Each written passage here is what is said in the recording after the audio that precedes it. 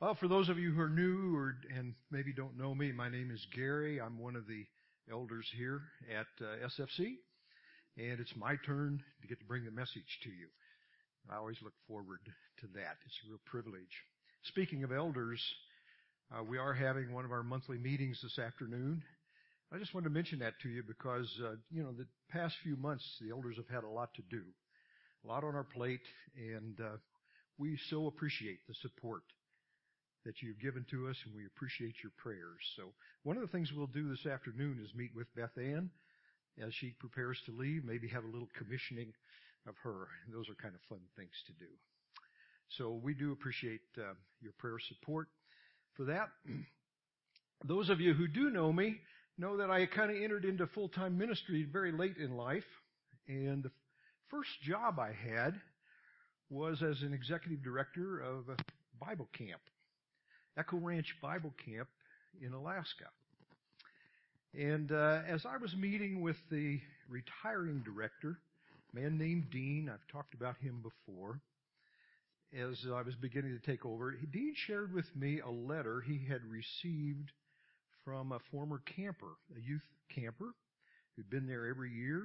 Now he was graduating from high school, was going on to college, and apparently a Christian college, because the application that he had filled out asked about his church affiliation, and they wanted a pastoral reference. Now, this young man was from what we call a bush community.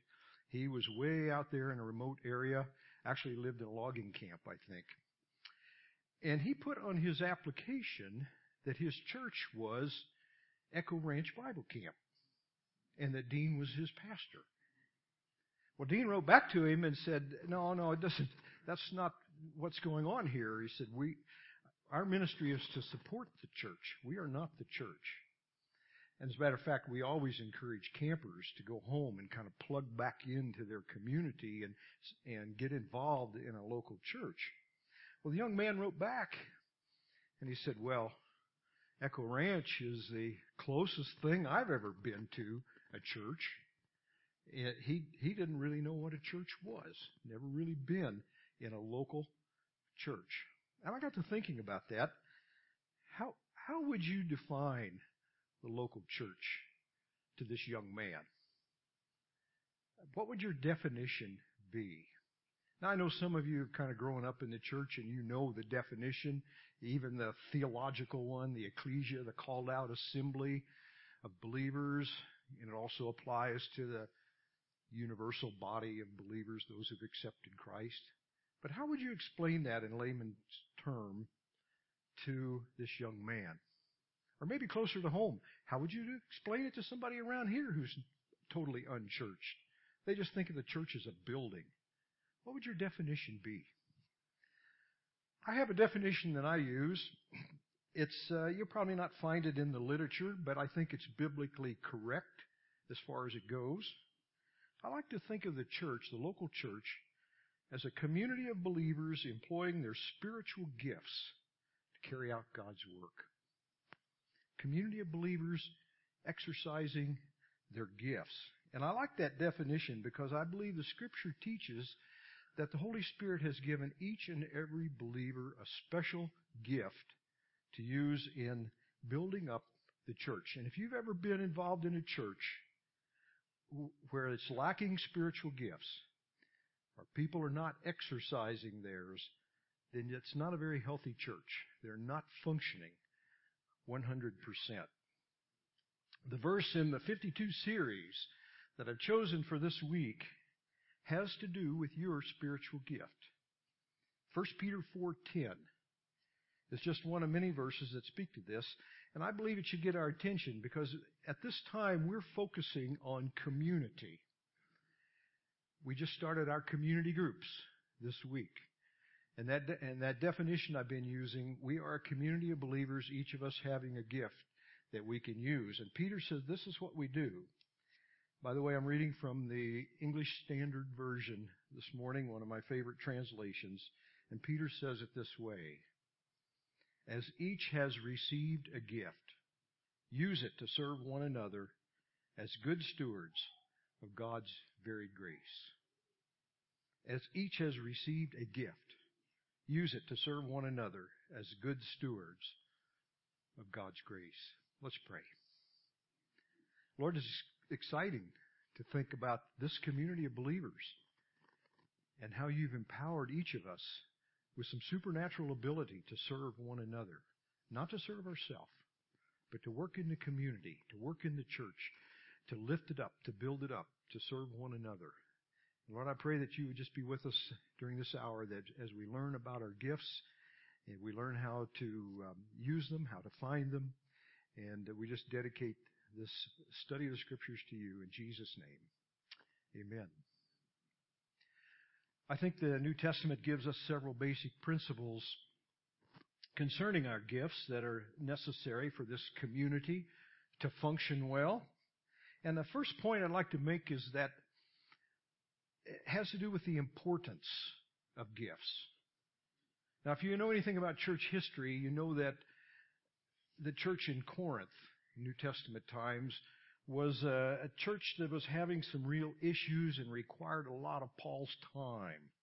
Issues of immorality, pride, misunderstanding of church doctrine, and so forth.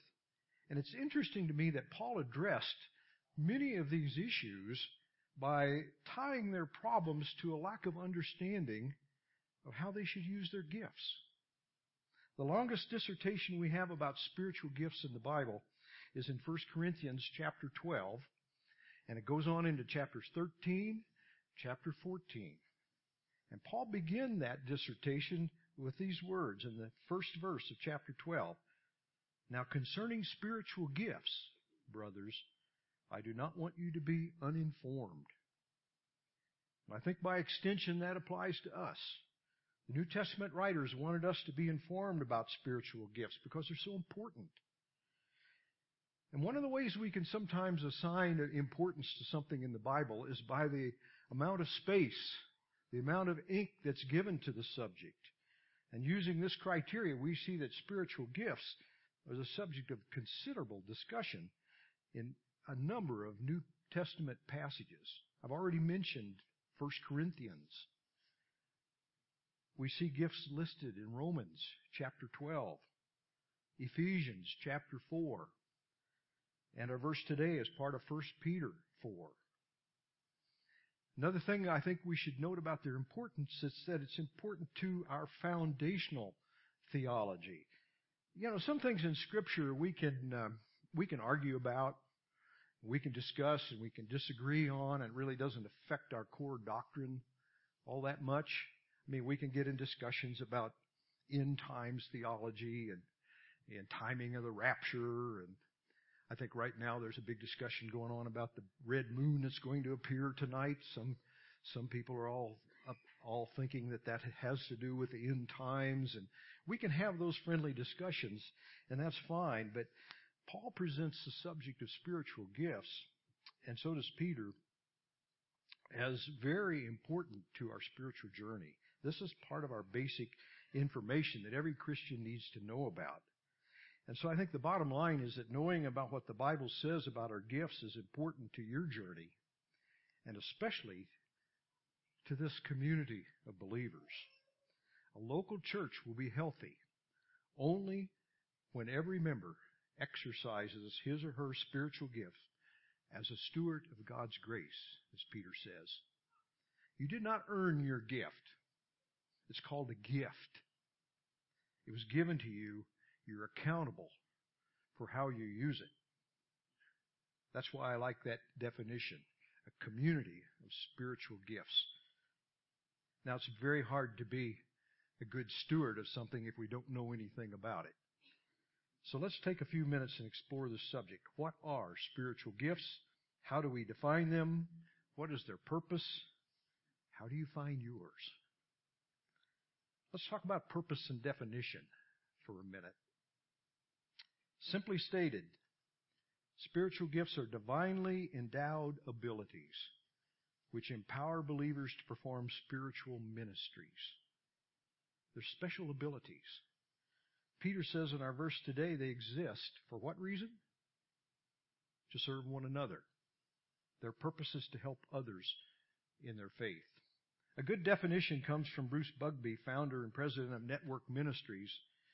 He says, spiritual gifts are divine abilities distributed by the Holy Spirit to every believer according to God's design and grace for the common good of the body of Christ. In Romans chapter 1, verse 11 and 12, Paul writes his introduction to the church in Rome with these words, "For I long to see you, that I may impart to you some spiritual gift to strengthen you." And then in verse 12, "That is, that we may be mutually encouraged by each other's faith, both yours and mine." I'm glad he put that verse 12 in there, because translated from the Greek, it's a little awkward in verse 11. It kind of indicates that Paul is giving them some gift. But in context, it means that he wants to give them the benefits of his gifts. I want to use what God has given me to strengthen you in your faith. He said it different ways in other epistles. To the church in Thessalonica, 1 Thessalonians 3:2, he said, "We sent Timothy, our brother and God's co-worker in the gospel of Christ, to establish and exhort you in your faith." Throughout the epistles, it was Paul's purpose to strengthen believers in their faith, and he used his spiritual gifts to do that. 1 Corinthians 12, Paul makes it very clear that spiritual gifts are given at the discretion of the Holy Spirit. Given through the Spirit, he repeats, capital S. You may not have asked for your gift, or even particularly desired it, but the Holy Spirit gave it to you. They're for the purpose of serving one another. They're called spiritual gifts, but let's not confuse that with spirituality. This was the problem in the Corinthian church. They were apparently a gifted church, but they were prone to pride and immorality. They sometimes elevated one gift over another in importance. They thought those who spoke in tongues were several steps higher on the spiritual scale than other people. And Paul had to correct that. Anyone who employs a spiritual gift and uses it to give himself or herself a spiritual high is missing the point. They're to benefit the church. They're to build up the church. Human nature is sometimes to tear things down. Spiritual gifts are to edify, to build up. What about the type of gifts? Well, the fact that there's no one place in Scripture that lists all the gifts, a complete listing, kind of leads me to believe that maybe we don't need to get hung up on labeling them. As a leader of many discipleship groups and as a pastor for a while, I was often asked the question, often approached by people who were curious about their spiritual gift. Maybe they didn't know what it was, and that bothered them. I'm not too concerned about that. I know there are tests you can take that help you discern your gift, and I don't know, maybe those are worthwhile. But I think the important thing is you need to look for things that God is revealing to you about work that needs to be done. When you start asking, why isn't something getting done? Look out. God may be speaking to you. I know I've used my Old Testament friend Nehemiah in the Bible in many, many sermons, but and if you look at the first 2 chapters of Nehemiah, he's asking a question. Why isn't anybody going to Jerusalem and rebuilding the wall? The captivity's over, the Jews are returning home, nobody's rebuilding the wall. And a city in New Testament or Old Testament times that didn't have a good wall around it, good gates, was not much of a city. And if you look at those 2 chapters, you see a 4-month period of time went by, and he's praying and fasting about this question. And you know what he concludes? I guess I need to go rebuild the wall.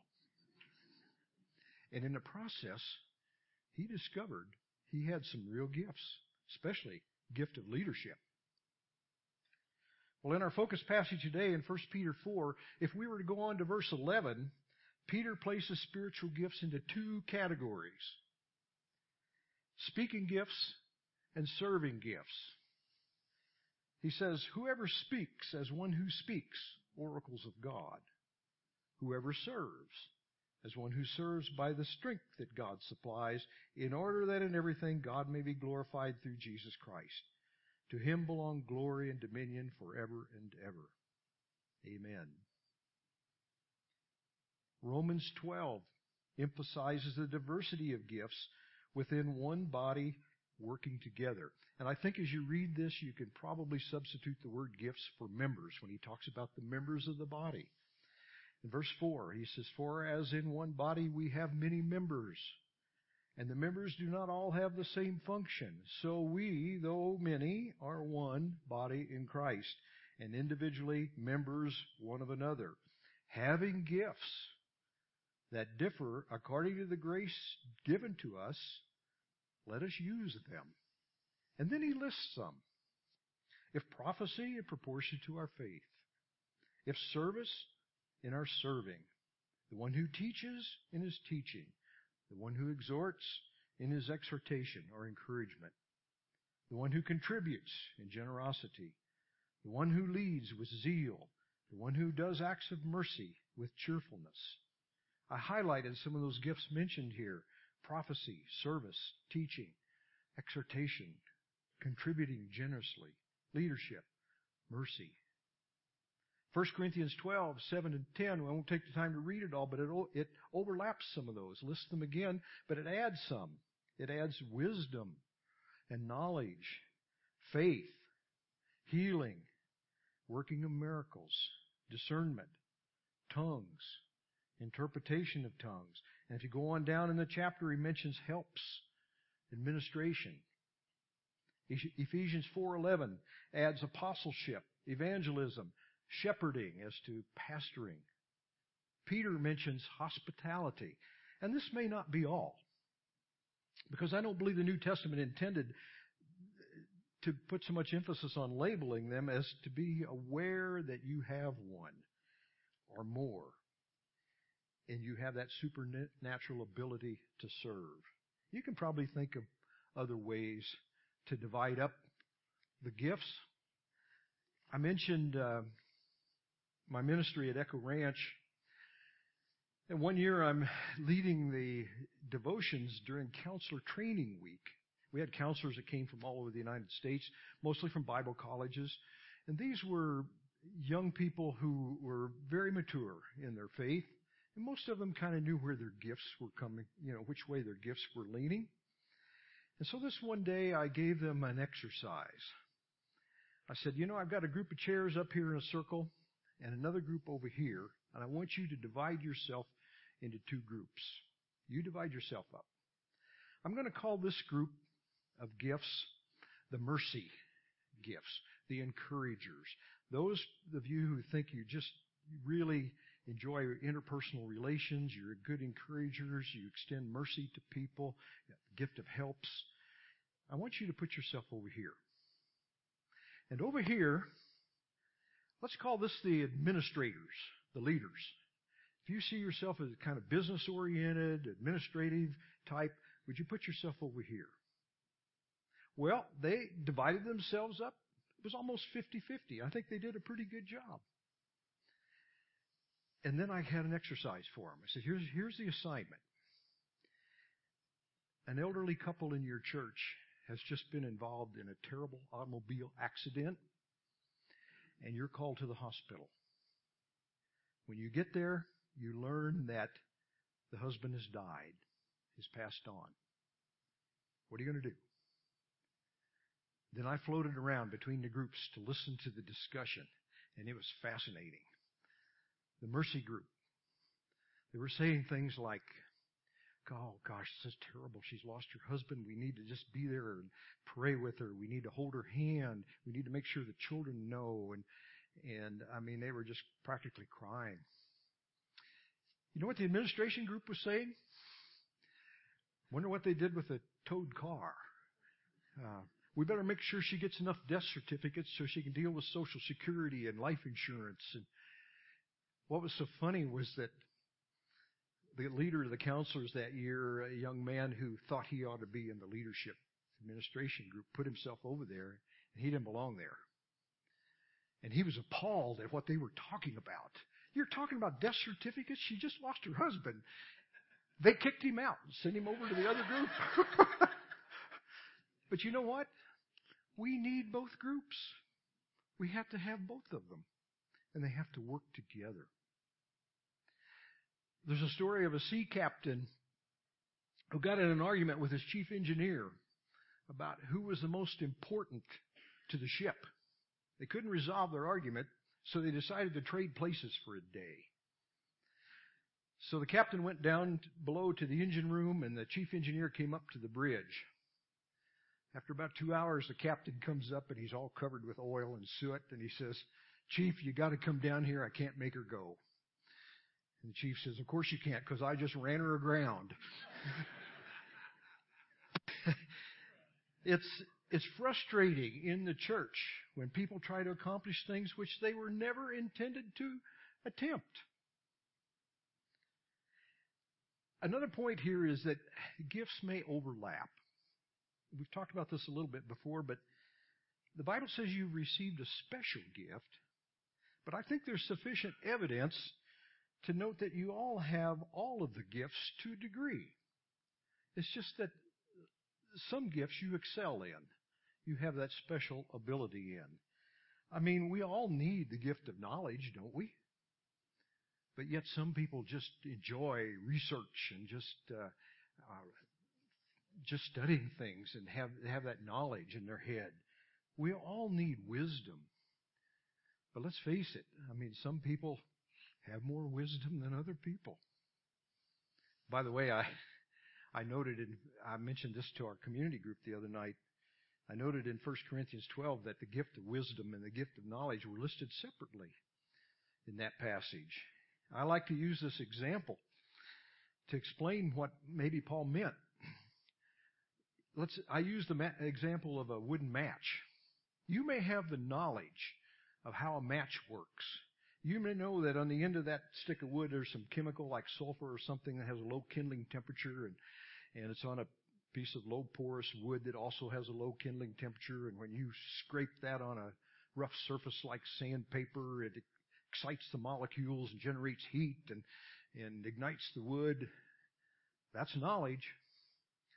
But knowing not to do that in a room filled with gasoline fumes, that's wisdom. And we need both. We all need the gift of giving generously. But some people just seem to have the ability to make more money so they can give more. We had a board member at Echo Ranch who had come up through the camp as a camper, a counselor, and went on to California to become a very successful businessman. It seemed like no matter what he did, turned to money. And the more money he made, the more money he gave to the camp. Now, I apparently don't have that gift. But you know what? I learn about giving from those who do. You may not have the gift of teaching, but sooner or later you're going to have to teach something, and you learn how to teach from those who are gifted as teachers. We all need the gift of faith, don't we? But I suspect we all know people who have an extraordinary amount of faith. How fun to be around. Is there a difference between natural ability and spiritual gifts? I think there is. Since spiritual gifts are given by the Holy Spirit as He wills, we're born with our natural talents. Our gifts come when we're born again. I think I shared in my last sermon about my boyhood Sunday school teacher, a guy named Norman.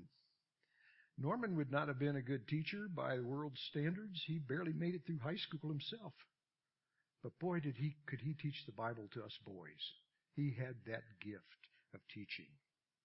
Now, having said that, I know people who have natural ability in certain areas that coincide with their gifts. I know people who are naturally talented in music who use that ability very well in the church. Here's something maybe you hadn't thought about. Another point, spiritual gifts and God's will. Knowing your spiritual gift or gifts will help greatly in discerning what God's will is for your spiritual journey. The choice of your occupation and role within the church should take into account whether or not it will facilitate your spiritual gift and whether your gift can facilitate the task that you see. You know, we just don't have time to do everything that we see that needs doing in the body of believers. And if you know for sure that you do not have the gift of teaching, then take that into account if somebody asks you to be a teacher. Someone quipped that if you think you have the gift of preaching, you better make sure somebody has the gift of listening.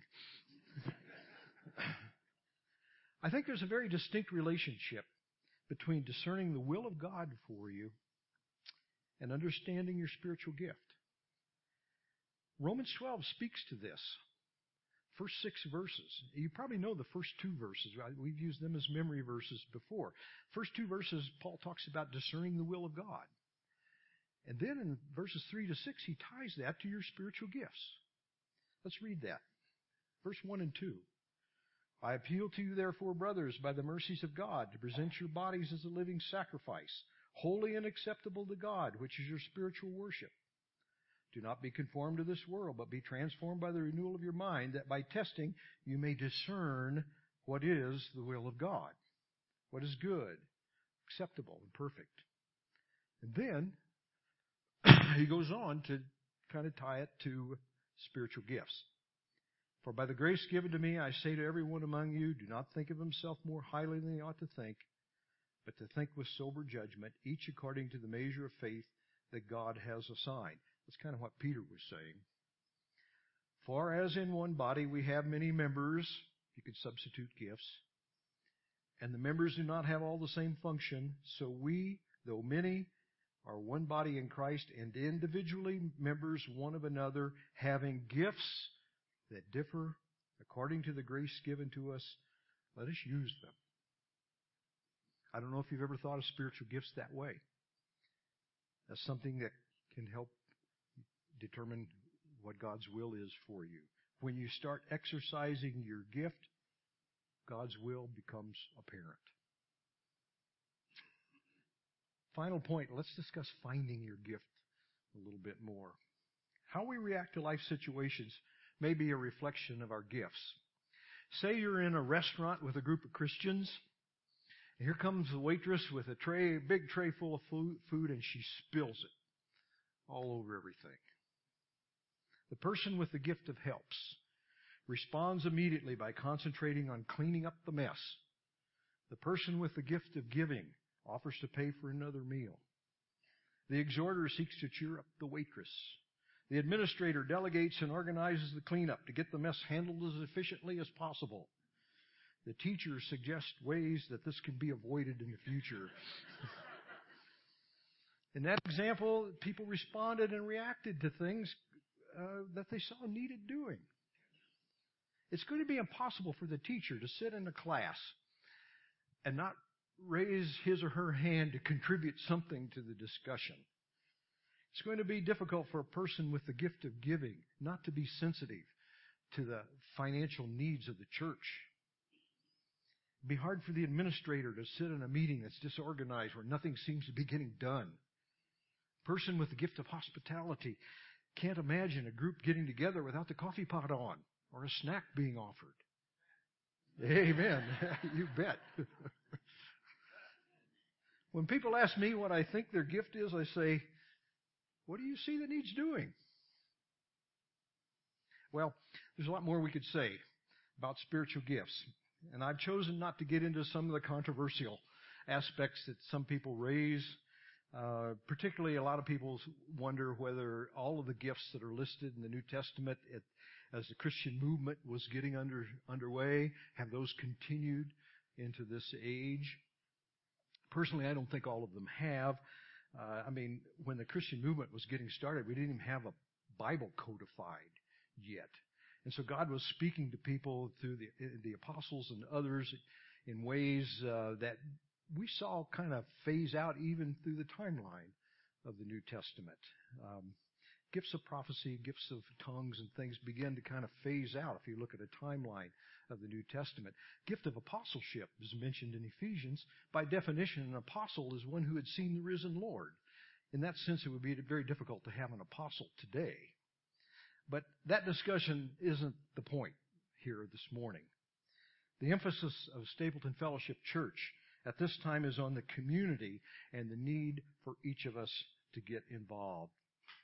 20 some odd years ago, Saddleback Church in California, which was led by Pastor Rick Warren, it had grown to about 500 people. And he came up one Sunday morning and said, "Folks, I've about reached the limit of what I can do." He says, "I read the Bible. I understand I'm not supposed to do it all anyway, so I'm going to make a contract with you." He said, "My contract is this. If you will exercise your spiritual gifts and do what you're supposed to be doing in the body, then I'll do my part, which is to feed you." He said they symbolically shook hands on that contract, and from that moment on, his church just exploded in size. And you know where Saddleback is today. We need each and every one of you and the gifts that you bring. Are you one who thinks that your contribution is just so small it doesn't really matter?